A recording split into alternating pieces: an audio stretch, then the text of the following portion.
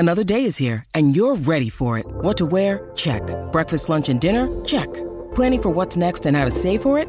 That's where Bank of America can help. For your financial to-dos, Bank of America has experts ready to help get you closer to your goals. Get started at one of our local financial centers or 24/7 in our mobile banking app. Find a location near you at bankofamerica.com/talktous. What would you like the power to do?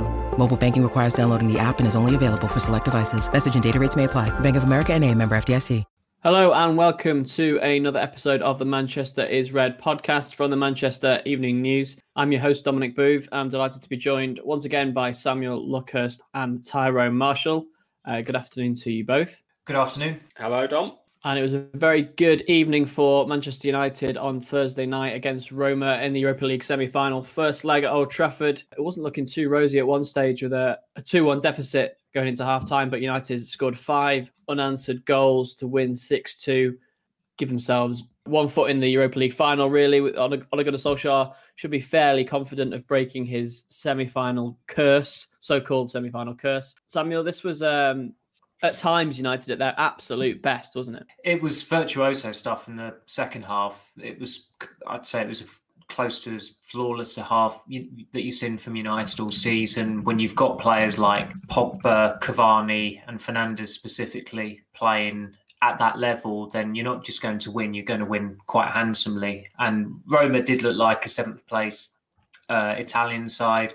Chris Smalling didn't do anything to suggest that United made a grave error in jettisoning him last year, but it was just really enjoyable to watch. I thought at half time that although United obviously went in 2-1 down, they were clearly the better side. It was just on a couple of instances that the defending just deserted them, and unfortunately for them, Roma capitalised on that. But given that there were still 3 halves left in the whole tie, even at 2-1 down, I thought, well, United should still be pretty confident of actually winning this overall. And as it turns out, they've pretty much done the job with a game to spare because of how relentless they were in the second half. And I just think, as I said, in that second half, I just think everyone in the stands on the pitch was at the top of their game.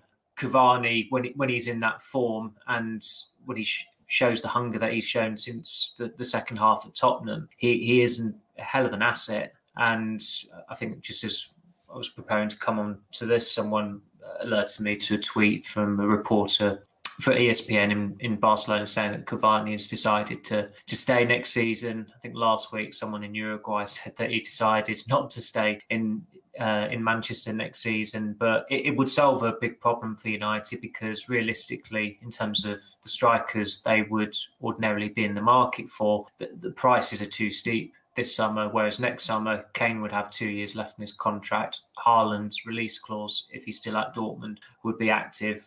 So next year is the ideal time to go for a striker if they can keep Cavani for another season. So it's looking pretty rosy, and looking at the Villarreal and Arsenal game as well, I think there's every reason why United should feel even more confident of winning this tournament now.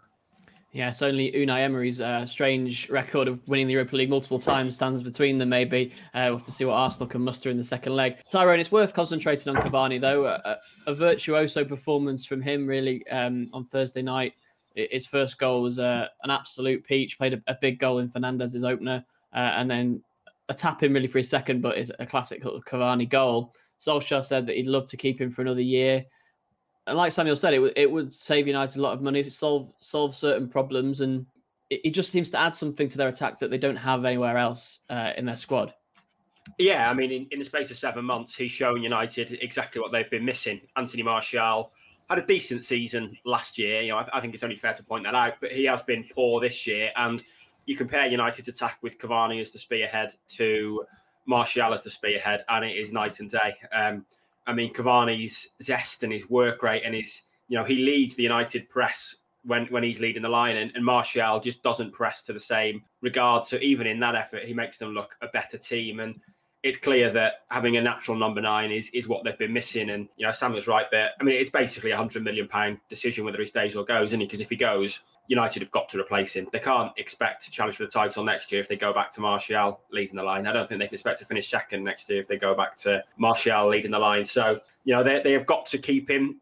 I felt over the last couple of weeks that what Solskjaer said has sounded fairly, I wouldn't say defeatist, but like Solskjaer's almost expecting him to go at the moment. He's clearly not giving up hope. This idea of playing in front of a full Old Trafford is clearly his biggest play at the moment to try and keep him. But from what Solskjaer said, it has felt like he believes Cavani will probably go back. So, a performance like last night and playing with Pogba and Fernandes can only help in trying to convince him. It shows that United are not far away and that the Europa League should be the minimum of their ambitions. Really, it was world class players doing world class things with those three last night. I thought they just dominated that performance. They were head and shoulders above their own teammates. Never mind the Roma team. They were that good. Pogba and Cavani were both spectacular, and it's the goals with Cavani that catch the eye. Although he missed two pretty presentable chances as well, but the finish for his first was absolutely ruthless. But his two assists, Paul Scholes would have been proud of those. The pass with his left foot when he was falling over for Fernandes for the first was perfectly weighted. The ball with the outside of his right foot on the half volley to Greenwood was majestic. And, it was just a stunning all-round performance. Yeah, it's maybe worth restating as well that United, no guarantees of keeping Paul Pogba either this summer, given the situation with his contract and what Mino Raiola's agent has said about his future.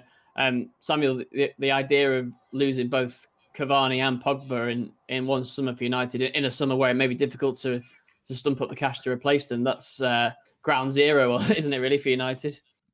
I think Pogba's quite realistic about his future because a little bit like with De Gea, it's very difficult to see which club he would go to.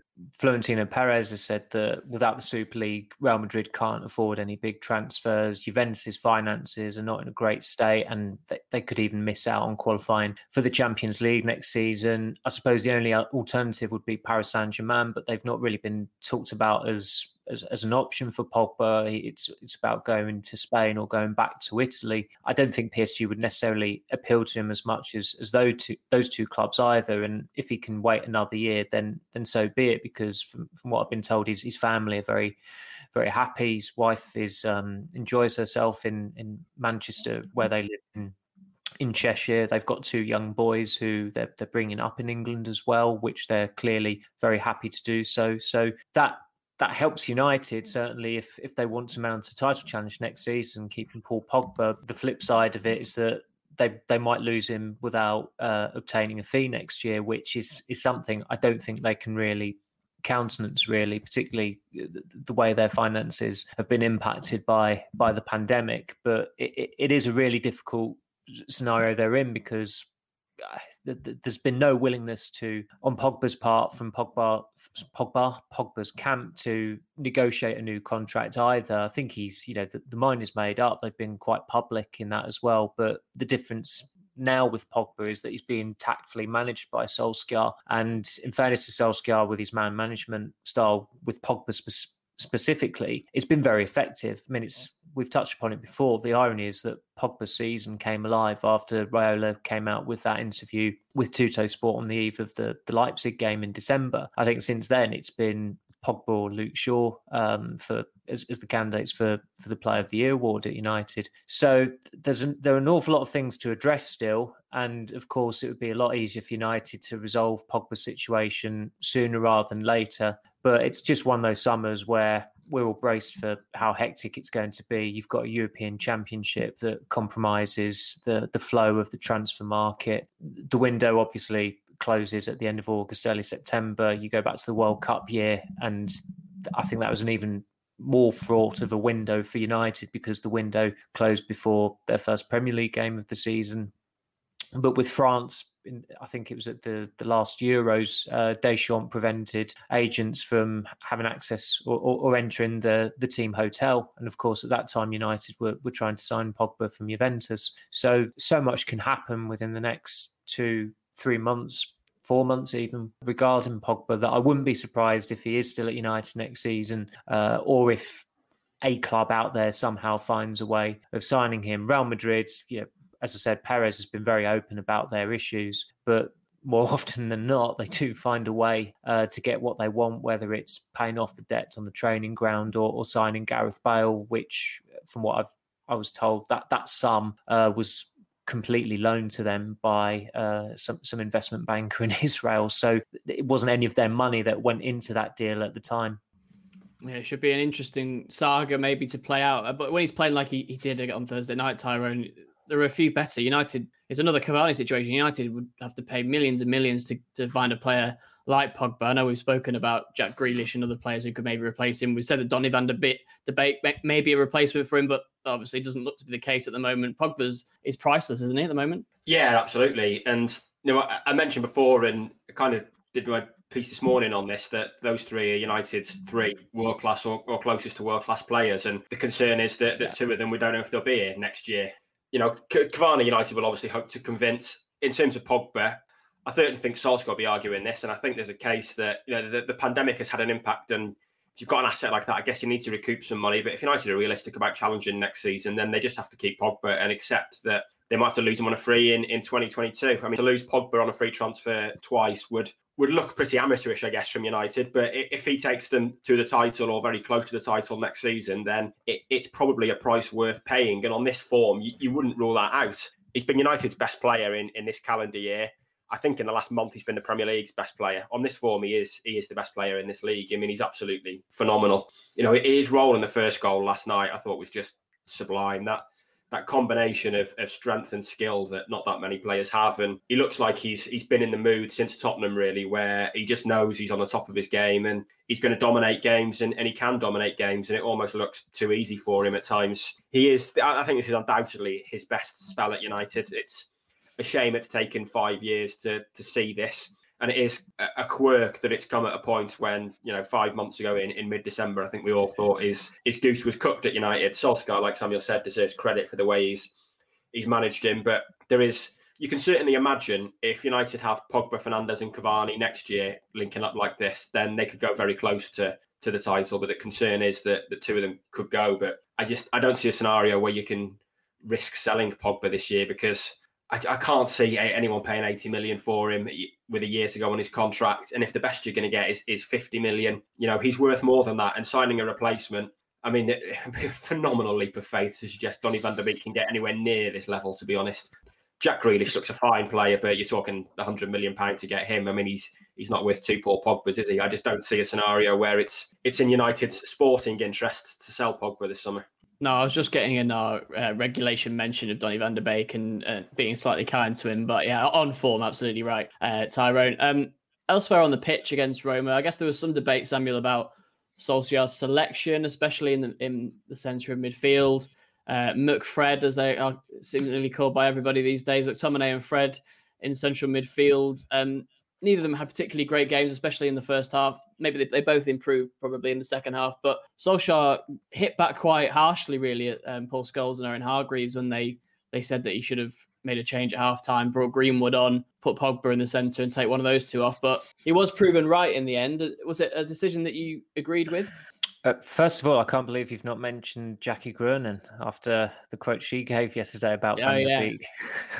I mean, if anyone hasn't seen it, effectively Jackie Groenen, who's the Dutch United women's player, she said that she joked to Van der Beek that she'd had more minutes at Old Trafford this season, and the joke didn't go down well, which doesn't come as a surprise. No, particularly for those of us who sat on Van der Beek's Zoom call earlier this season. He wasn't. He seemed rather humorless in that. But I agree with when I saw the quote from Solskjaer last night where I don't know, I only saw it in black and white, didn't see it on telly, but he sounded quite terse in addressing what Scholes and Hargreaves had said. But I didn't think that there was there was a really compelling case to make substitution at half time. Yes, United were trailing, but they were the better side, I think, overall. They were just undone by individuals switching off at the wrong moment. You look at the second goal, De Gea's positioning could have been better. Wan-Bissaka, I've no idea what he was doing. Tracking back, was he injured? Did he have cramp? It was strange. He was borderline jogging. Maguire and Shaw were caught on their heels. Lindelof was drawn out. It was just one of those goals where it reflected badly on everyone. And yeah, it's quite reassuring that you see some fans who say, look, people are moaning about McTominay and Fred. What the hell do you want him to do? Go out all guns blazing and isolate a midfielder against a team that are clearly geared up to counter-attack, which Roma, tried. And I think the irony for Roma is that I'd say their best spell was between Cavani equalising and Cavani making it 3-2. I thought at that point they were probably at their most threatening, and United did have to switch on a lot more in defence. But Solskjaer said afterwards that there was, he addressed a tactical tweak, he corrected a problem. I think the second goal was playing on his mind, and the lack of tracking back. I mean, again, with the first goal, Pogba very willingly tracked back and was unfortunate to give away a penalty, even though he was a bit daft in raising his hand as much as he did. But again, I think, Solskjaer, he certainly has issues with his use or non-use of substitutions, and it's been a recurring theme this season with United that sometimes he's not made a change when he should have, or a certain player hasn't been used when the fans have been clamouring for that player to come on. Ahmad is certainly one who springs to mind. But last night I think his overall management was pretty flawless, really. I think that the team he picked was fair. Greenwood came on, he got a goal. Matic came on to consolidate that 4-goal lead. It all went according to plan in the end, despite a couple of instances in the first half where they were just undone, and unfortunately for them, they conceded in both cases. Yeah, Solskjaer has a huge amount of faith in McTominay and Fred, Tyrone. There's a sense from some supporters that they believe that United need to make an upgrade in that area if they're going to challenge properly for the title or win more trophies. People like the look of Declan Rice and other players United have considered in that area. Is it something that needs addressing maybe long term? In the short term, they seem to be safe as houses, really. Yeah, they do in the short term. And I think they work better when Pogba is part of the front three. He brings an extra creative element to the attack. When you've got Rashford and Greenwood wide, they're more dribblers and goal scorers really than creators. When you've got Pogba and Fernandes playing in those attacking roles, there's less demand on Fred and McTominay to create. I thought they were both. I thought they were shambolic in the first half at times, to be honest. I agree with Samuel that I wouldn't have taken either of them off, because I think that would have been panic stations when you're a quarter of the way through the tie, and generally United have played quite well. But in that spell where they kind of, United started the game well, conceded the equaliser, and then it was like they just feared the worst, and it was a bit of a catastrophe at the end of that first half. They just felt a bit all over the place. McTominay was chasing the ball. I thought Fred was pretty culpable for the equaliser, in that Lorenzo Pellegrini should be his man, really, and Pellegrini's just walked behind him, and Fred had no idea where he was, and then he looks up and he's in acres of space in the penalty area. So I thought both were pretty poor in the first half, but I agree with Samuel that I wouldn't have taken either off. And generally, their partnership has been good, which has helped with Pogba in the final third. I do think if United want to go to the next level of winning the Premier League and challenging for European Cups, I think there's probably an upgrade there. I know this is not going to go down well with the host, but I'm still not convinced by Fred. I think he has too many bad games. He can. It was funny last night that I was just thinking how poor he'd been, to be honest. And then he produced the flick that set Pogba away for the equaliser, which is actually a really good contribution. And he is capable of those kind of things. But I'm not sure he gives you enough either defensively or with his passing to be, to be a title-winning defensive midfielder. Probably a good squad player, but I do still have my doubts about him long term. As good as he's been to kind of turn his United career around from how it started, he's certainly had an impact, but I'm still not sure he's bringing enough to the table, really. But I don't think it's an area that will be addressed this summer. I think it's one that's probably further down the line. Yeah, sometimes from the sublime to the ridiculous with Fred, which is maybe why I admire him, because that's very much me in five-a-side as well. So I think I see a touch of myself in Fred. Let's move away from the Roma game then. Plenty for United to feel satisfied about ahead of the second leg, and we'll preview that second leg in next week's podcast after the game against Liverpool, which probably has gone under the radar. There's a big-ish Premier League game against Liverpool coming up. But before we talk about either of those games, Samuel, some news around Ed Woodward's resignation that's come out on Friday lunchtime, claiming that he's resigned over the fact he couldn't support the Super League. There's been a letter written to the United Fans Forum to the club after the Super League backlash. I know, as you said before we came on air, Samuel, we are feeling a little bit weary of Super League chat after the last couple of weeks, but this backlash isn't going to go away, is it, after the Glazer protest last week and the movements on social media and everything like that? It's going to take a while for this to come to fruition or sort itself out or whatever needs to happen. No, the protesting will continue. I don't really see that losing momentum between now in the end of the season. I think United, I suppose, are quite fortunate that we are coming towards the final month of the season. So where there are no matches, no match days for supporters to voice their opinions, there's going to be a period of, it's going to be pretty quiet, you would think. But these supporters want change. They've had their fill of the Glazers. The conduct over the Super League went down as badly as you would expect it to. Woodward was believed to have said to someone that he felt as though he underestimated the backlash, but I think there was always going to be a backlash to something like that, and especially when the club was invoking the name of Sir Matt Busby as a pioneer of European football and comparing what they were doing to what Busby was doing. With Woodward, I don't know why he's trying to save face. He exercised the nuclear option in burning those bridges with United fans. I don't think many people, frankly, believe the excuse that he was against the Super League. I've spoken to people on, kind of like both sides of the fence, if you like, and some are adamant he wasn't supportive of it. But when you look at the timeline and the version of events, it's difficult not to be sceptical. And although he's gone on the fans forum call on Friday, having skipped the previous fans forum, which was 2 days before the Super League announcement, it's too little too late. And he's tendered his resignation. He's not going to be at the club next season, it looks like. So trying to, prolong this narrative, I don't think it's really getting him anywhere. I think he had to be on that fans forum this morning. It would have looked appalling had he not been. I don't think he was at the game last night, which wasn't a surprise. But United fans it's ever since the Glazer takeover in 2005, there have been protests on a sporadic basis, and it started again, and it's going to be, I think there's talk of up to 10,000 fans rocking up at Old Trafford on Sunday before the Liverpool game. So it's a chance to mobilise, and they are mobilising. You've seen that with the letter from the supporters on the fans forum and what they want to see change. I think some of that is pipe dream stuff, really. I don't think the Glazers are going to suddenly say, okay, we'll give a load of control to supporters, but you're not going to affect change if you just sit idly by and do nothing. And these fans are trying to do something about that. And whether they affect change or not remains to be seen. But I think seen over the last 2 weeks or so how much support there is now for supporters of football clubs in England in trying to take back a measure of control so they can have a tangible stake in their club.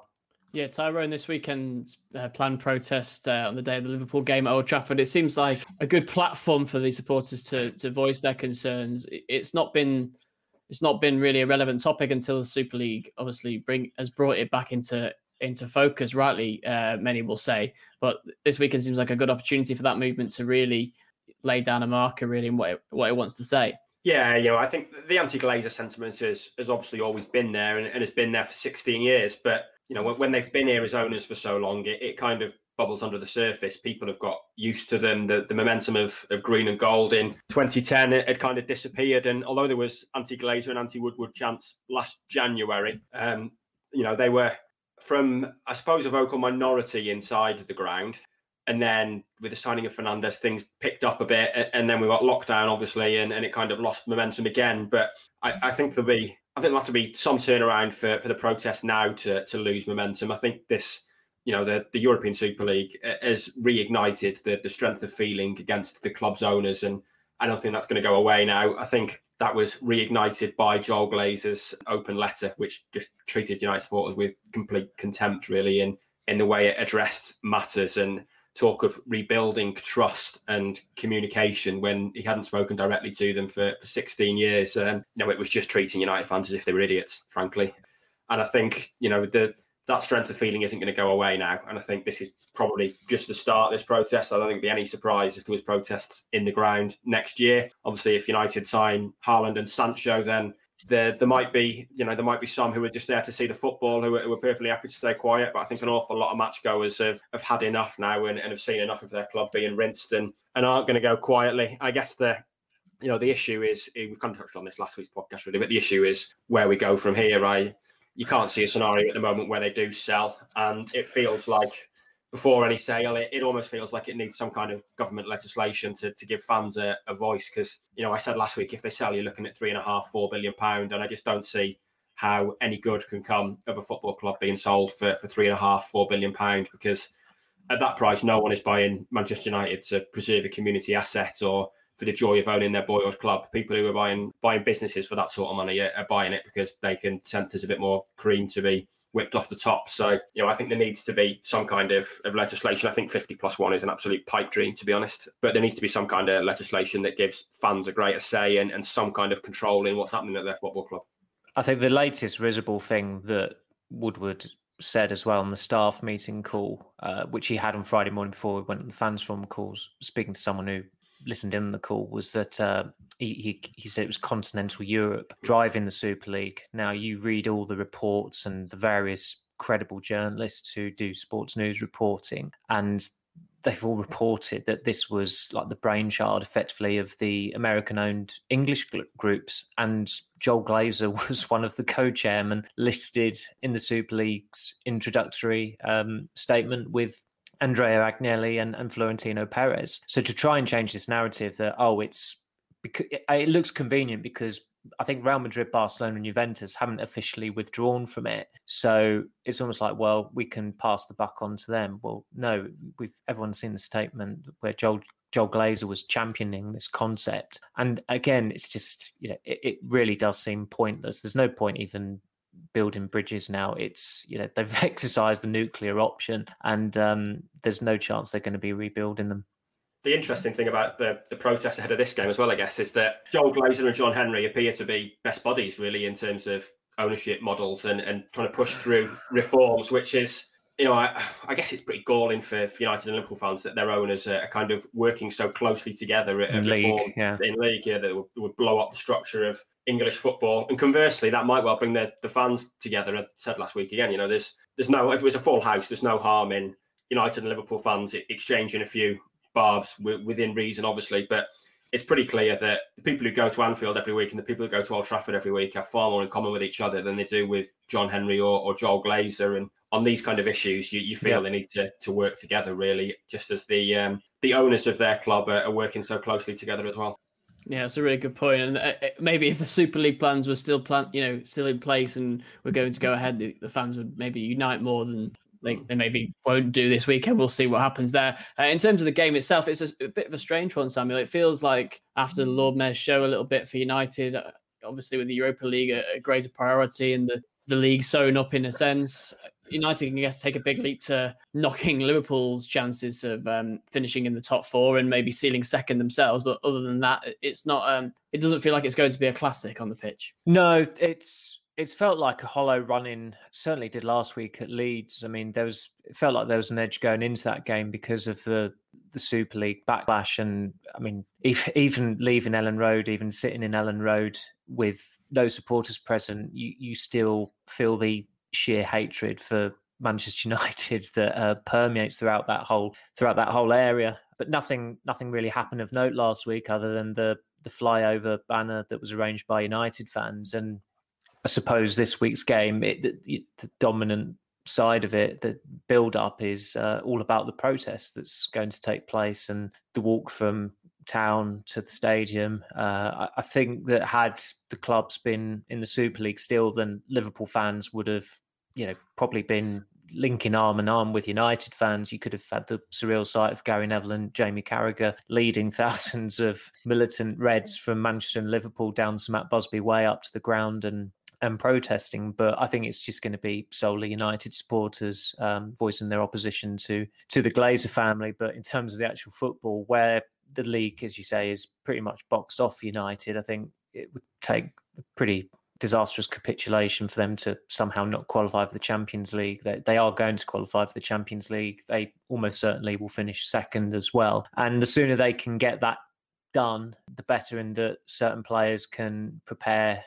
for the Europa League final, because I think it's safe to assume they'll be going to Gdansk next month. And for someone like Cavani in particular, who I think against Roma, that was his first start in 2 weeks, and it's certainly told, because he obviously doesn't want to play or start a certain amount of games within a certain period of time. He feels as though he's got to look after himself in in a particular way, and doing that has resulted in the best form of his United career so far over the last 2 or 3 weeks, whatever it's been. So there are certain players, it's in their best interest for United to have the league wrapped up, so then they can bring in Van der Beek and Ahmad and Hannibal Mejbri, and maybe Phil Jones can be the mascot for a game on the final day of the season, something like that. And all these fringe figures can get their outing at Old Trafford before the end of the season. And then you've got the Europa League final where players are in a good condition to take on Villarreal or Arsenal. But the flip side to that, I suppose, I remember Ferguson saying in 2009 that because they'd won the league,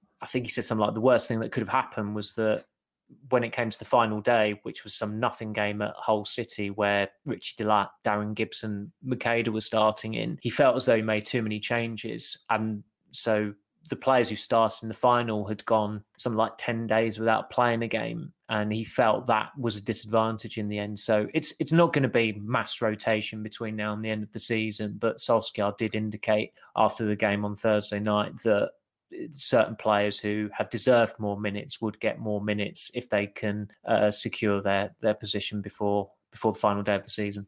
Yeah, and certainly Tyrone against Liverpool, it's not going to be mass changes for United in a game like this. And there is that fillip of really denting Liverpool's own Premier League season and getting second wraps up, like Samuel says, as quickly as possible. There is, and I would imagine presuming Manchester City win at Crystal Palace tomorrow, the biggest motivation for United is making sure they don't hand the title to City on a silver platter, because if Liverpool win at Old Trafford, I think that will crown City champions. United have been in the position before when their own poor results have handed the title to City. Obviously, the year they won 3-2 at the Etihad, they went and lost at home to West Brom to give the title away. And there will be frustration at United, I think, at the way their title challenge folded a bit too meekly in January and February. And what they don't want to do now is lose a game to hand it to City. They want to make City go and win it at least. So I think that should serve as motivation.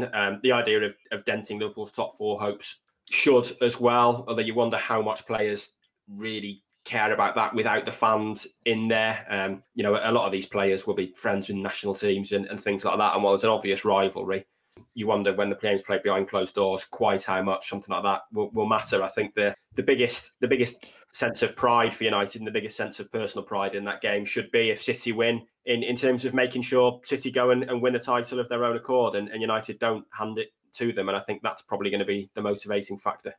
So your prediction then, Tyrone, I'll come to you first. I think United 2-1. Samuel? I'll say the same, 2-1 United. Two fairly cagey predictions there. We'll be back on Monday to see how right or wrong these two guys are. But for that, for this week, that's all we've got time for today's podcast. Thank you both, Samuel and Tyrone. Thank you. Thank you very much, Dom. Thank you. And we'll be back for another episode of the Manchester is Red podcast very, very soon. Thanks for listening. Please leave us a like and a subscribe. And thanks for listening.